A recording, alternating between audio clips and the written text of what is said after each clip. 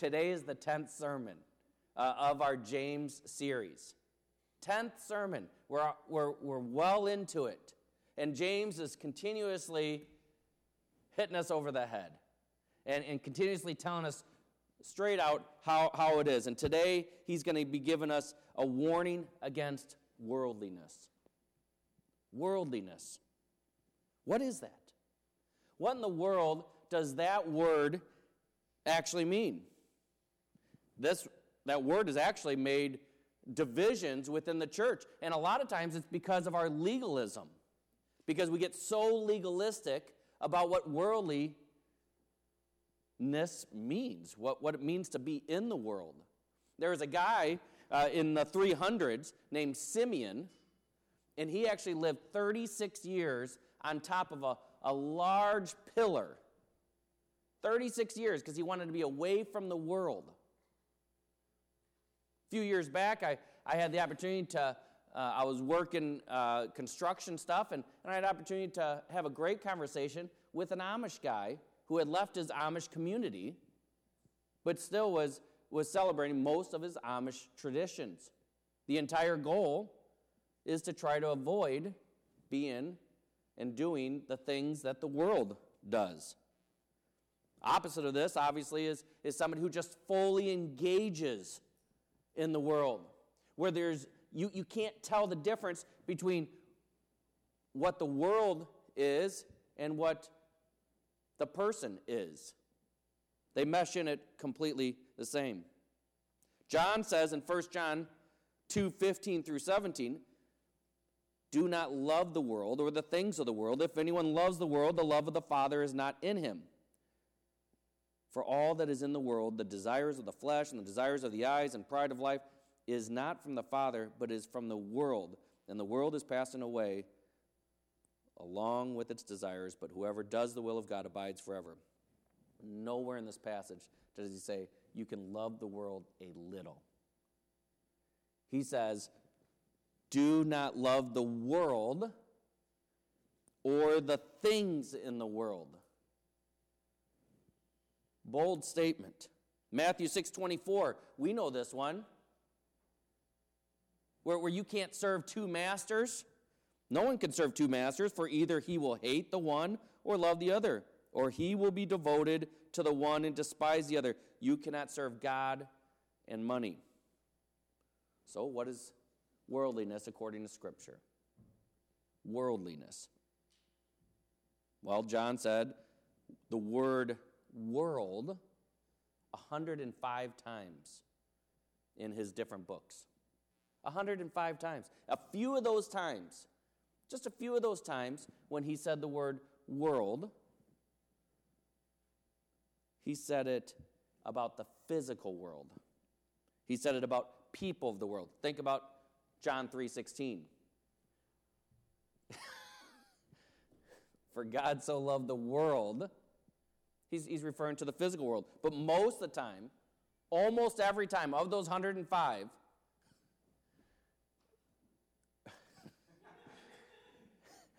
yeah, that really throws you off. Reggie sneaking around. Most of the 105. That may be the first time I've ever had that. Most of the 105 times that John says world or cosmos, he's referring to a specific word, a specific meaning. And that meaning is evil, organized system by Satan, which completely operates through unbelieving people who are opposed to God. And this is worldliness that we absolutely run from. We run from. We love God and we hate the world in that phrase. There was a Reverend Kevin DeYoung. He tweeted in 2013. I believe he gave a message at a conference, and then he tweeted this after the message. I can't think of who the conference was with. Sproul. He said, worldliness is whatever makes sin look normal. Worldliness is whatever makes sin look normal, and righteousness looks strange. Let me say that again because you may want to write that down. Worldliness is whatever makes sin look normal, and righteousness look strange. And that's what we do today, all the time. That's what our world has us doing. So today, James is going to give us a warning about it, about this worldliness. So if you would, join me in standing. We're going to go to James chapter 4, and we're going to read the first 6 verses.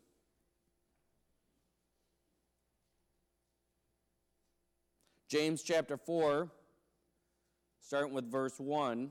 What causes quarrels and what causes fights among you? Is it not this, that your passions are at war within you? You desire and do not have, so you murder. You covet and cannot obtain, so you fight and quarrel. You do not have because you do not ask. You ask and do not receive because you ask wrongly to spend it on your own passions. You adulterous people. Do you not know that friendship with the world is enmity with God? Therefore, whoever wishes to be a friend of the world makes himself an enemy of God. Or do you suppose it is to no purpose that Scripture says, He yearns jealously over the Spirit that He has made to dwell in us? Verse 6, but He gives more grace. Therefore it says, God opposes the proud, but gives grace to the humble. Heavenly Father, bless our time. May you be honored in all that we say and all that we do and all that we write. It's to you, Lord, we owe everything. In your name we pray. Amen. Well, in the Scripture, we're going to see several symptoms that are surfacing. Several symptoms that are surfacing to the top. In fact, James says that he wants to include 3 specific ones. I'm going to give you all 3 of them right away, just so we can get to it, and then we'll address one at a time. Unresolved problems. Unresolved problems, uncontrolled passions, and unanswered prayers. And that has nothing to do with Garth Brooks, that last one. James points out that the people in the church are obviously having quarrels. They're having disagreements. They're having some issues that aren't being resolved. And the result are fights, are quarrels. Sometimes wars. In fact, most wars have been started because 2 people have started an argument. Sometimes it's a husband and wife that starts an argument that eventually turns into a war. Matthew 18:15 through 17, it reminds us that we need to resolve our conflicts. If your brother sins against you, go and tell him his fault between you and him alone. If he listens to you, you have gained your brother. But if he does not listen to you, and then it goes on and tells the process of how to resolve the conflict. Ephesians 4:31 through 32 says, let all bitterness and wrath and anger and clamor and slander be put away from you, along with all malice. Be kind to one another, tender-hearted, forgiving one another, as God in Christ forgave you. And so, like James, I wonder how many quarrels, how many fights, how many unresolved problems we have right here in this church. How many things are going on in your life that have been unresolved? Are you holding on to something, just holding on to it dearly because you're right? And that's probably the biggest issue. That's probably what James is talking about most, is this self, this thinking that you're right. And so now you can't get it resolved. You can't get this conflict resolved because you're too prideful. I'm too prideful. And that's where the conflicts really have issues, because we're worried about ourselves and not about the forgiveness of the situation. so we can keep moving past it. So it boils up and it starts fights. Is there someone that you need to go to? A family member, a brother, a sister, an uncle, a neighbor, someone here at the church? I think I've told you that story where there was a situation that I observed. Someone walked from one side of the church to the other to resolve a conflict before they took communion. What a great picture of resolving a conflict. I only knew about it. I saw him walking past. I didn't know anything going on, but I was told about it later on, the situation. But the gentleman resolved the conflict because he knew that he wasn't right with the Lord. He had unresolved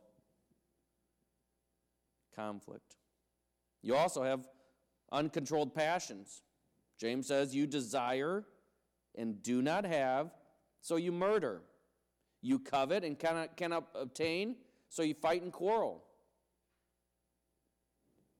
So what kind of desires, what kind of passions was James talking about here? I think he was talking about the exact same ones we have. Sex, fame, fortune, material goods, food, anything you could think of. Passions that just drive you to the next level. What about Reuben? I remember we just went through the story of Joseph. And at the end of that sermon series, we saw Jacob on his deathbed. And Jacob was there, and it was time for him to give the blessings to his 12 boys. And he called Reuben in. Reuben's the oldest. He's the firstborn son. By all rights, the conversation should have been like, all right, son, you're in charge now. You will receive your double inheritance as the firstborn.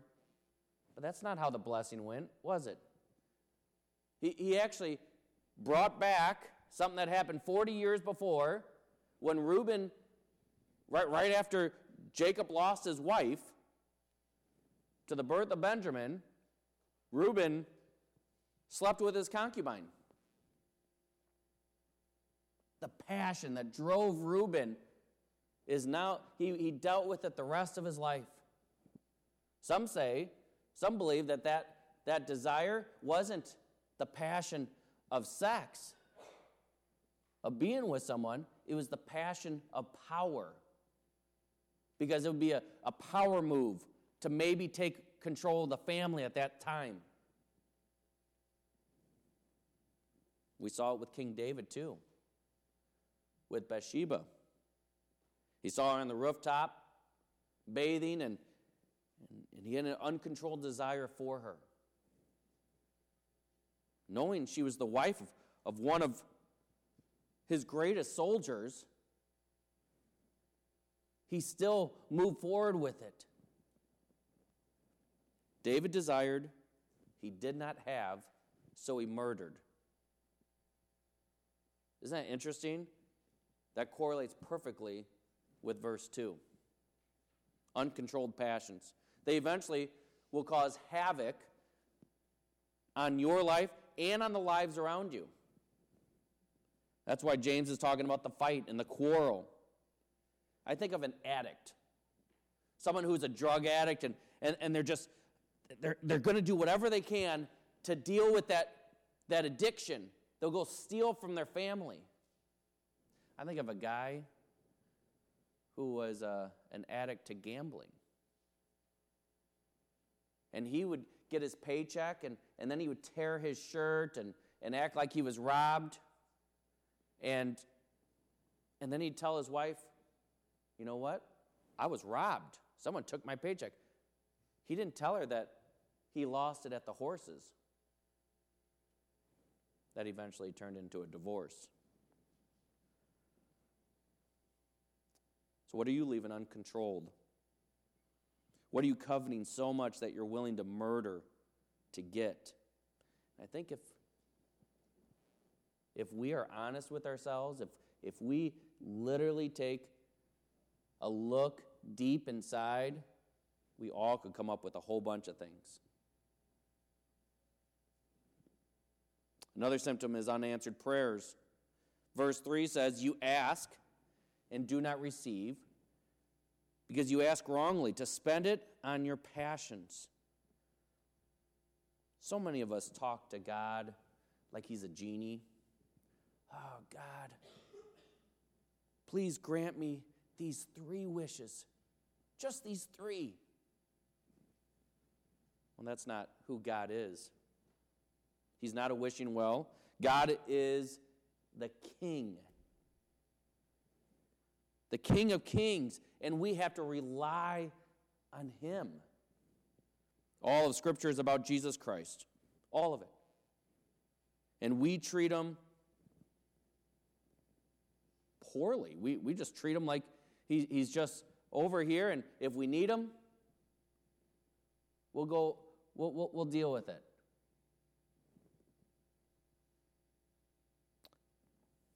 James understands this so well, that we are constantly asking God to help us, to grant us, to give us, to guide us, to provide for us, but our focus is so heavily on the word us, on the word self.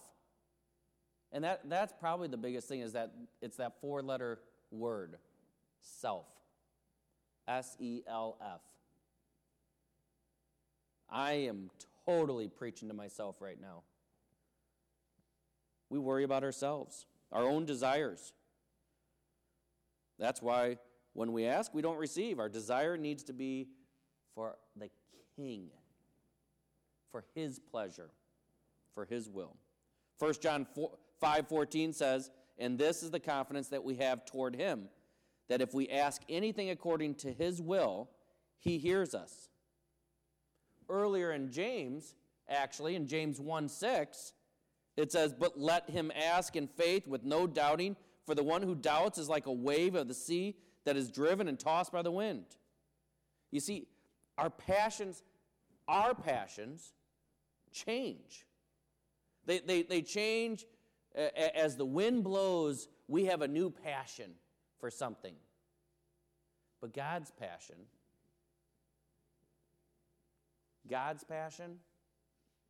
it's absolutely perfect on wanting you to be saved, on loving you.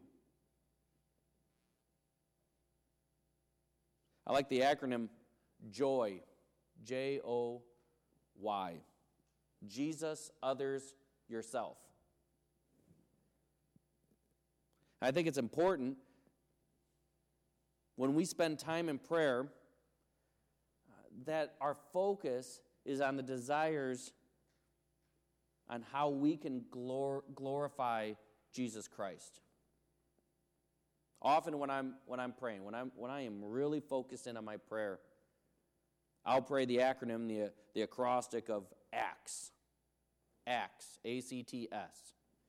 A means adoration. Adoration. Because I want to praise God, the Father. I want to give him praise. And oftentimes, when I'm praying to God, I use different attributes about him. I use different names that he has been given in Scripture. Sometimes, this is a great time to bring in the book of Psalms, whether through memory or through reading it during your prayer. There's no rule that you have to close your eyes during your prayer. That helps you focus in on him, but you could read Scripture and read back his word. C, A-C, confession. It's crucial because it allows me to be absolutely honest and truthful with God. He already knows it. Allows me to be humble and share my sins with him. This is where you let it all out. You tell him everything. And I'm guessing a lot of times we don't. Some of you maybe do all the time. Some of us may not.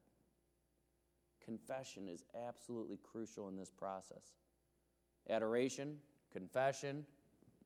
T, thanksgiving. Again, allows me to show appreciation to God the Father. Absolutely appreciate Him and to be thankful for what we have, what He has provided. Oddly, our dryer isn't working for some reason. The heat component of our dryer isn't working. And I woke up probably about 3 in the morning, and my immediate thought was, the dryer. Can you fix the dryer for us, Lord? And I'm like, wait, what am I doing? So I immediately started thinking about Thanksgiving, what I was thankful for. I was thankful for the hot water in the shower. I was thankful for the house and my family. I immediately jumped to the last, can you supply me with something? And that's the last one, S. Adoration, confession, thanksgiving. S for supplication.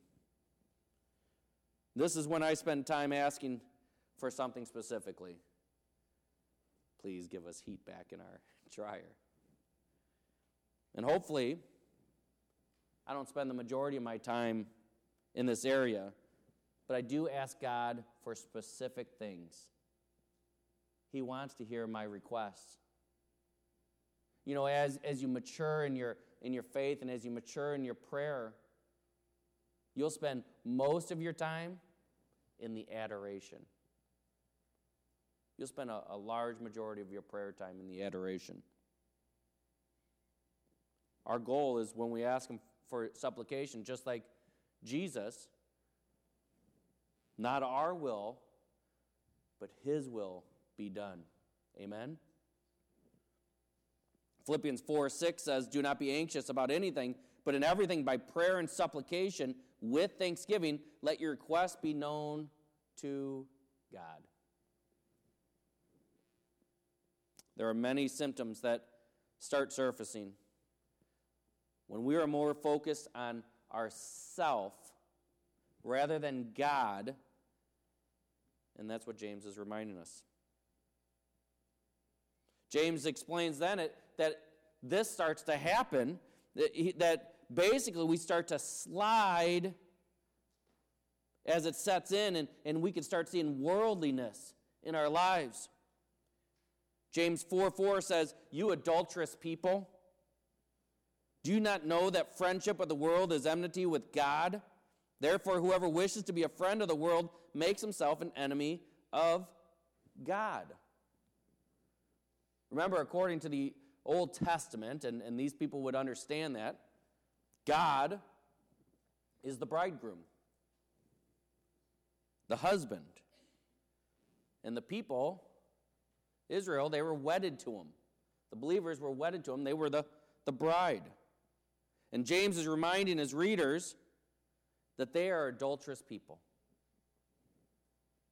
That they've cheated on God by loving this world in so many different ways. And that marriage picture is thrown throughout Scripture. Just to name a few, Psalm 73:27, Isaiah 54:5, Jeremiah 2:2.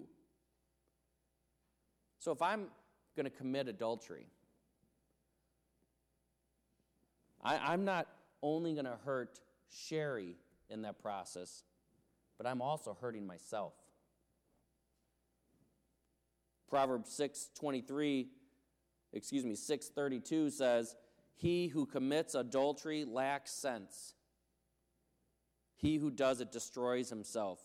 Yet, many of us commit adultery with our eyes. Jesus said in Matthew 5, you have heard that it was said, you shall not commit adultery, but I say to you, everyone who looks at a woman with lustful intent has already committed adultery with her in his heart.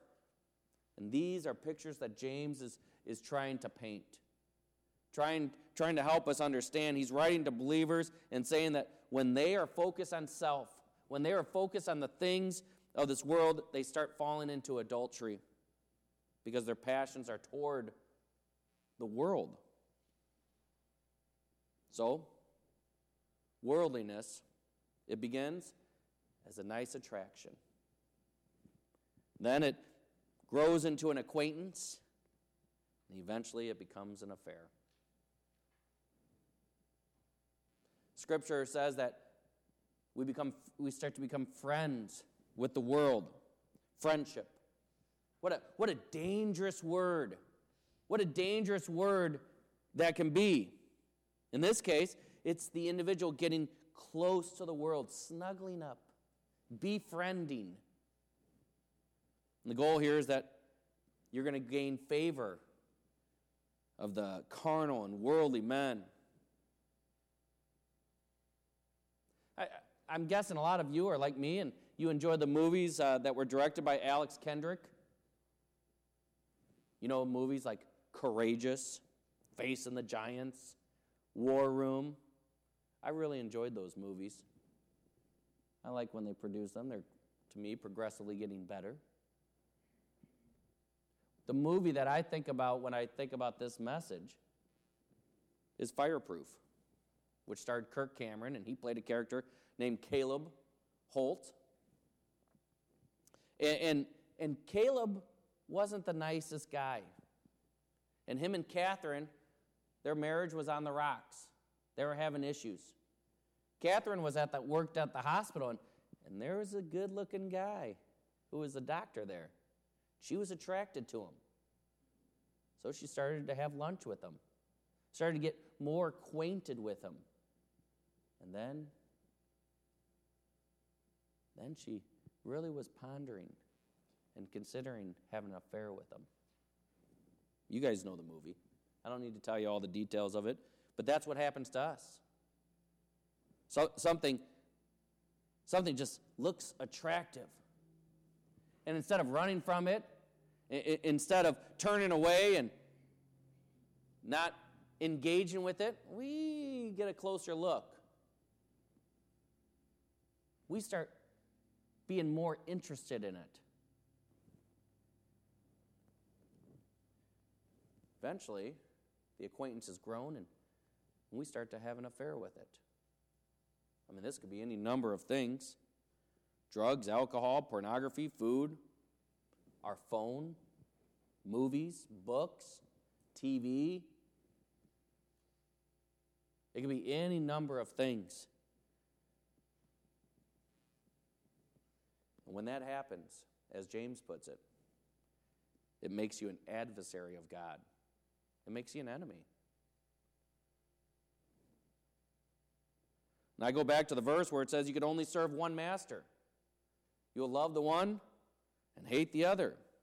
And to me, this is a scary verse. This is a scary verse that James is throwing out there. He's writing to Jewish Christians. We've studied that. We've understood that. He refers to them as brethren many times, brothers. Yet he's warning them that if they are friends of the world, that then they are going to be enemies of the most holy God. And therefore can't be true Christians. And that's what James has been doing throughout this book, is he's trying to help people to evaluate, are they genuine Christians? Are they genuine Christians? He wants them to do a self-examination. Are they not just believers, but are they genuine followers of Jesus Christ? Now, James isn't saying that you can't love the world, the physical world. We know in Romans 1 that they bring up the great attributes of this world that was created by the Creator. Given honor and glory to what the Creator has created is a great thing. To look at the universe in awe and to understand the creation of the internal body and how it all functions. But when you start looking at this world and start loving the world for being the world and the science side of it, if you will, eliminating the lens of the Creator, that you're starting to walk on dangerous ground. So I was challenged to ask myself these questions. Am I a lover of this world? That's what I was asking myself this week. Do I love this world? Do I love this world so much that I only want to be here? I only want what I have here. I want to stay here as long as I can. Do I want to bring that suitcase of gold with me to heaven? And then I said, what's become my affair? What things am I so in love with that I won't let go, that I'm not willing to let go? Again, we're not talking about legalism here. We're talking about honoring the King. What things am I willing to lay down at his feet? What would I say makes me an enemy of God? Am I conforming to this world? Am I seeking friendship with this world? Am I finding my great amusement with this world?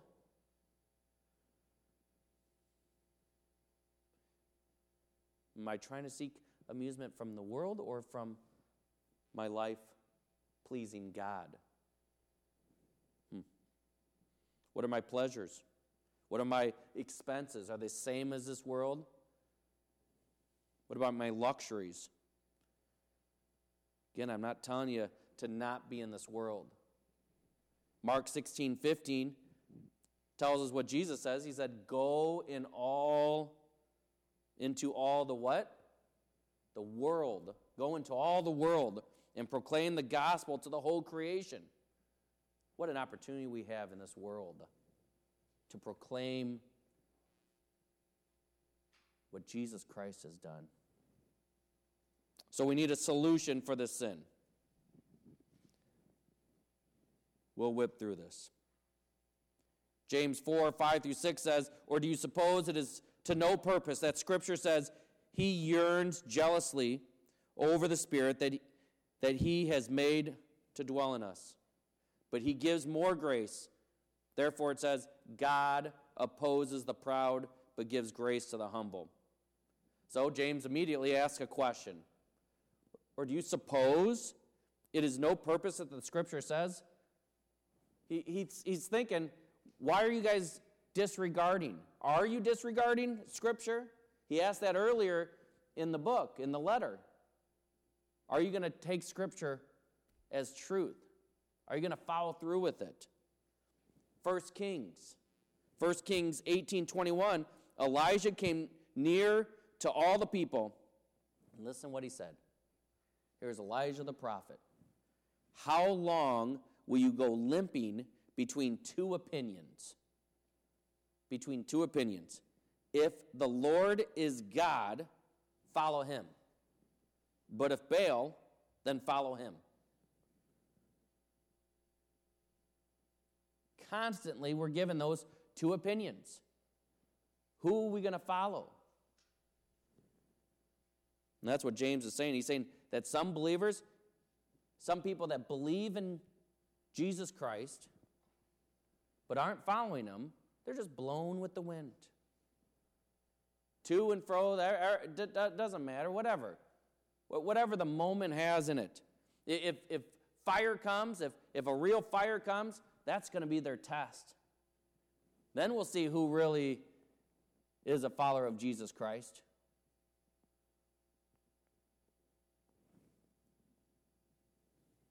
The ESV then puts quotes around the next part. He yearns jealously over the Spirit that he has made to dwell in us. Quotes, quote unquote. And it's interesting enough, this is not found anywhere in Scripture, this quoted passage. Commentators obviously have a lot of arguments on it, and I spend probably way too much time studying it. But what I've gathered from it is that he's really given like a culmination of that 1 Kings passage and Matthew 6:24, which I was referring to earlier about serving two masters. So the solution of the sin of worldliness, it involves knowing two things. First, how God operates. This verse that we just read serves as a reminder that God desires his people to be absolutely, completely devoted to him. It's interesting to understand this, because it means that in order to be righteous before God, we have to have pure devotion before God. We can't fail in that 1 second.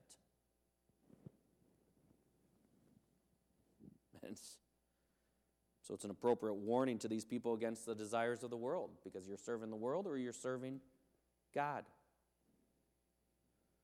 The interpretation actually sometimes bothers some people to say that God is jealous, that he's desiring the devotion of men. I'm sure you guys know that God is a jealous God, right? Exodus 24-6, you shall not make for yourself a carved image or any likeness of anything that is in heaven above, or that is in earth below, or that is in the water under the earth. You shall not bow down to them or serve them. What's it say? For I, the Lord your God, am a jealous God. I'm a jealous God, visiting the iniquity of the fathers of the children to the third and fourth generation, to those who hate me, but showing steadfast love. Sometimes people leave this last sentence out, but showing steadfast love to thousands of those who love me and keep my commandments. So it's God who describes himself as jealous. It's him who describes himself as completely devoted to men. It may seem odd, but this is truly an act of love. Absolute act of love. This desire that men to be devoted to him and to glorify him with their affections is the absolute reason why he sent Jesus Christ. It was the reason for redemption of the church. Paul said it in Ephesians 2:10. For we are his workmanship, created in Christ Jesus for good works, which God prepared beforehand that we should walk in them. This is great stuff, people. Second solution of sin, it involves what God offers. And it's right what we just said, what God offers. Verse 6, but he gives more grace. Therefore it says, God opposes the proud, but gives grace to the humble. Think about it. Every day, every single day, you and I make thousands of decisions. We make decisions of what we're going to do and how we're going to do it, and we interact with this earth.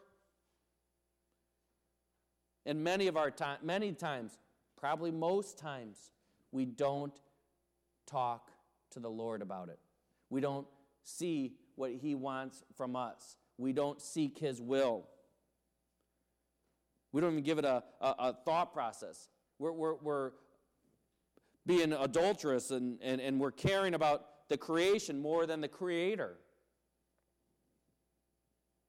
None of us, not one of us, can live up to this tremendous requirement that we are to be completely devoted to the King. We can't. But through the pen of James and God-breathed, we get one of the greatest encouragements ever. One of the greatest encouragements ever. The complete offer of abundant grace. Grace. Grace that is greater than the requirement of complete devotion. Think of that. No matter how much is withdrawn, when you are a follower of Jesus Christ, no matter how many times you withdraw stuff, he keeps putting deposits back in. That's amazing to think about. This grace is greater than the sin which prevents us from remaining faithful to God. And we can't take it for granted. And we do. It goes all the way back to the beginning of my stuff. We take all of this for granted.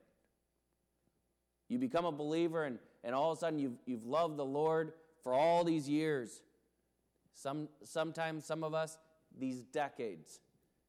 And now we'll just keep moving on. We'll just keep going on with life. And we stop, and we've got to remember what He has provided us. Remember that tremendous gift. No matter what's going on in our life, no matter if our dryer's broke, or we suffered a loss in our family, no matter what it is, we have sufficient grace given to us by Jesus Christ. Because otherwise, if we don't live up to the standard, we can never be eternally with Him. We face those eternal consequences. But God is gracious. God is gracious. And He's willing to supply His people with all that they need. Romans 3:11 says, no one understands. No one seeks for God. That's our issue, is that we don't have that comprehension. We don't understand who He is enough, and we can't seek Him accordingly. Augustine once wrote, God gives what He demands. That's beautiful. He provided it. He gave it to us. That's exactly what He demanded, and He provided it already for us. Read 2 Peter 1. Take some time and read 2 Peter 1. If it were not for God's divine provision, no one would be able to completely be devoted to God. No one would satisfy that. And that's why we need grace. That's why we need grace, because it's great enough to meet God's perfect standards. You know, the message of God's grace is the very heart of the gospel message. Absolute very heart of it. It's the center of it. God has required our faithfulness to Him. He has given us that requirement. He desires the Spirit that He created within us, but no one can even seek Him out. We can't. We don't have the ability. We don't have the willpower, the stamina. And that's why the gospel is necessary. Through Christ Jesus, we have available to us a grace that is great enough to change our sinful ways. And that's something to give glory to God about. Jesus told us, He said, I am the way, the truth, and the life. No one comes to the Father except through me. That's why this entire thing is great. You and I, we can't save enough money. We can't act the right way. We can't buy enough insurance. We can't devote ourselves enough. We can't serve people enough. We can't help animals enough. We can't teach enough. We can't love enough. We can't.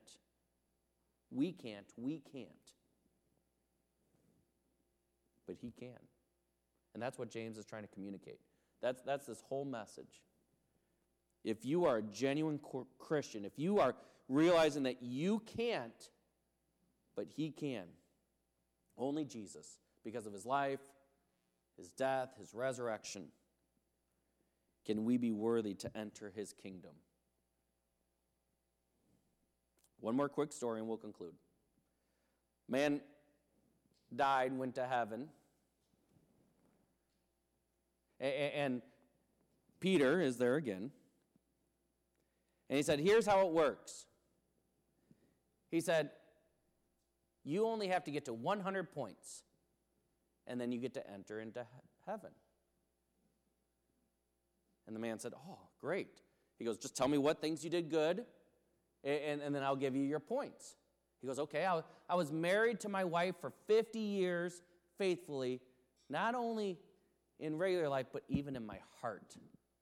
It's like, oh, that is wonderful, Peter said. That's worth 3 points. It's 3 points. He goes, okay. I went to my church and served there. All of my life. I gave, I tithed, and I served with my hands. And what is that worth, Peter? Peter's like, oh, man, I am so happy for you. That's worth 1 point. He's like, 1 point? He goes, in my town, I started a soup kitchen. And I served there for 28 years at that soup kitchen. And Peter, yes, that's wonderful. That's great. 2 points. The man said, 2 points? The rate I'm going, the only way I'm going to get there is by the grace of God. He said, come on in. By the grace of God. Let's pray. Heavenly Father, Lord, we are thankful to serve you and worship you. We're thankful for your message that is clear that we need to humble ourselves. That it's not about us, it's about you. It's not about what we can do, but it's about what you did. Thank you. Thank you, Heavenly Father, for your Son Jesus, for his life, his death, and his resurrection. It's in his name we pray. Amen. Let's stand.